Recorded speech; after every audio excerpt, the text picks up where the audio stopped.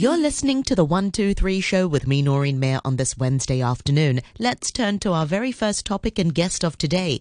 In the next 10 minutes or so, we're catching up with multimedia artist and storyteller Rachel Smith about her upcoming bookbinding workshop at the Hong Kong International Literary Festival, which is happening this Sunday on the 7th of November between 2 to 4:30 at the Senseless Art Studio. Welcome back on the program, Rachel. Thank you so much for being with us this afternoon.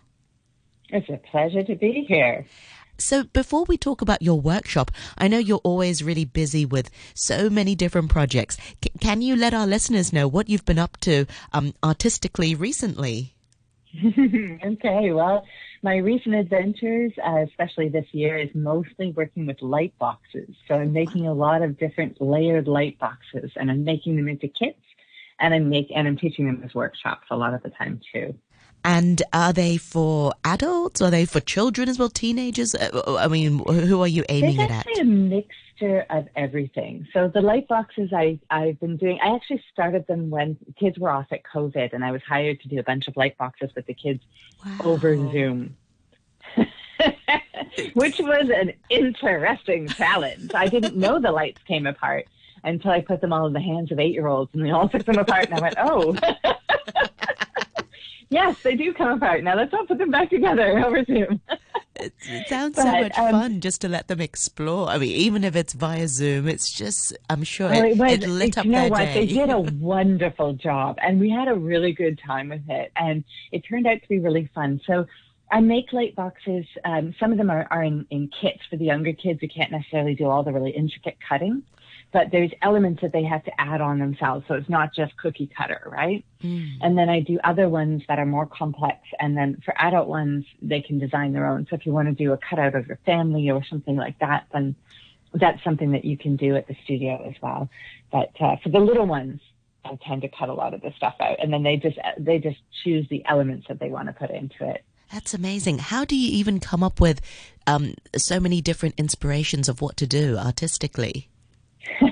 You know, there's something people always say to me as an artist. They say, oh, how do you come up with so many ideas? And then I have a lot of people as well who come to me and say, oh, I've got this dream diary. It's really good for coming up with ideas. And my point of view is always, I have, about 20 sketchbooks that are just filled with ideas. If I had all the time to go through them, that would be ideal. Wow. So you're always coming up with stuff.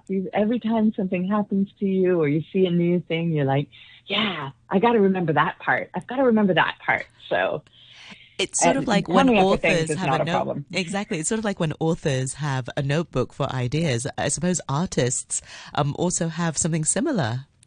Yes, very much so. Yeah. So I still keep a paper diary, and I save half of the book for just jotting down notes, bits of poems I really liked, ideas for the next thing. So I might have something written down that says, dog with glasses. And I know what that means, but someone looking at it might not have any idea what it actually says. Very cryptic. And I know, it can be. And I know you're definitely well known for your art, but of course also for Hong Kong Stories as the producer and organizer at Hong Kong Stories. I know previously you've also led a lot of talented groups to the Literary Festival. Will you also be doing something like this year? Well, I help out sometimes at the Literary Festival with some of the organizational side of things, the boring stuff like making sure we have enough microphones and those sorts of things. So I don't it's so important. Right? Yeah, but not the exciting things, right? Not the organization and which speakers go where and that sort of stuff. So I don't tend to get too involved in our Literary Festival show, but Hong Kong Stories does have a show. We have a show on Friday the 12th. And it's our last show of 2021. Wow. So Niharika, one of our long-term and very amazing storytellers, is hosting it. And we'll have 8 storytellers coming up on stage and wowing the audience with their usual stories. How does it feel to sort of have things opened up? Because I remember when we caught up before, everything was still very much socially distanced, and you've had shows that had to be postponed. It must feel, I don't know, how does it feel to be able to feel the vibe from the audience in real life? So much better. So much better. recording in the studio, when you're doing a live storytelling, is just not the same at all. And it is so much better. Though Hong Kong Stories has been very lucky, because even though we were going through it recently, and our January show changed to our May show, and our May show changed to their Yeah, I remember. But we were pretty lucky. We actually put on 7 shows during the year last year. Wow. So, yeah, I know. We just caught just the right times. And, of course, because we kept postponing, we had them waiting in the wings.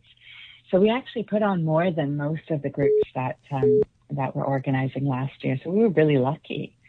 That's amazing. But it feels so good to be back on stage. That's amazing. I suppose, yeah, because there were so many different waves. I don't know, and if you're lucky to sort of be riding the end of one wave, you'll be able to sort of, perform. Yeah, yeah. We did one in 2019. I think we opened up in October for 2 weeks. We did 3 shows in that time. Oh, wow. That's That's really productive. Yeah, it was kind of crazy. It was kind of crazy where we just happened to have them all set up and ready to go. And so when it opened up, we set up the ticketing and off we go. Exactly. And the audience are also hungry for it. I think when you're sort of locked up and socially distanced, it's just so valuable to have that opportunity to see a live show and to see art. Yeah. So I know you're hosting the bookbinding workshop this Sunday on the 7th of November from 2:00 to 4:30 at your space, Senseless Art Studio. Can you tell us more about it? So I've been doing bookbinding since I was about 17 years old, and I pass on those skills to people in the studio along with lots of other things. Obviously, I teach art and some sewing and bits and bobs and lots of different things. But bookbinding is still a bit of a passion for me because it's very difficult to find books that are exactly what you want. It's so much easier to make them yourself. And this allows you to put in the kind of paper that you want, or put in the kind of textures that you want, or bind it so that you can glue things into it and those sorts of things. So the one that we're doing on the weekend is going to be a Coptic style, which comes from Egypt, and it's sewing where if you imagine your typical book, it's got the front cover and the back cover, and then it's got a spine that's covered on it. In the Coptic stitching, the spine is actually revealed, so it's never covered up. Oh. And so it's quite a pretty way of doing it. Your book lies very flat when you're finished. It's great for watercolor, and it's great for journaling and things like that. So we're going to all sit in the studio and learn the techniques right from start to finish so that people can actually make their own books at home too. That's amazing. How did you learn all about bookbinding and from such a young age? It's a hilarious and slightly ridiculous story. So I come from Canada, and we had this group there called the Society of Creative Anachronisms, or the SCA, where we reenacted the Middle Ages in our spare time. Yeah. Oh, yeah. It's very popular. Yes. Wow. It was a thing that we did. And so what was really awesome about it, especially as a team, was I get together with a bunch of adults who, we all just dressed up in ridiculous costumes and hung out in a park somewhere on the weekend and learned how to, smelt metal and make our own paper and sew clothing and weave and things like that. And so during the day, we would usually learn a skill, like an ancient craft. Yeah. And then, in the evenings, we'd maybe have a big dinner and some dancing and things like that. So one of the things I learned was bookbinding. I'm also really good at making chainmail, but that's not come in as handy in my later life. People pay good money for their children to, go to schools like this where they, learn about things. And you did it at a young age already. Wow, what an incredible skill to have. No, I'm being serious. It's one of those things where you laugh because it's a bit, I don't want to say, it's not geeky. I can't even think of the word. But completely geeky. But then it's kind of cool. If you said it at a party, everybody would sort of turn their heads and be like, you can make your own paper or your own book. That's... Hey, I could even make my own twine. Oh, wow. Yeah, there's nothing new because everybody was trying to be really authentic to the original idea.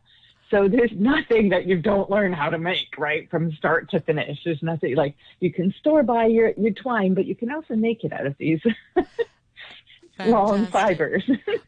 I'm sure our listeners would really, really want to go and sign up for your workshop. It's happening this Sunday on the 7th of November between 2 to 4:30 at Senseless Art Studio. Rachel, it's so nice to talk to you, and I always learn something new from you each time we chat.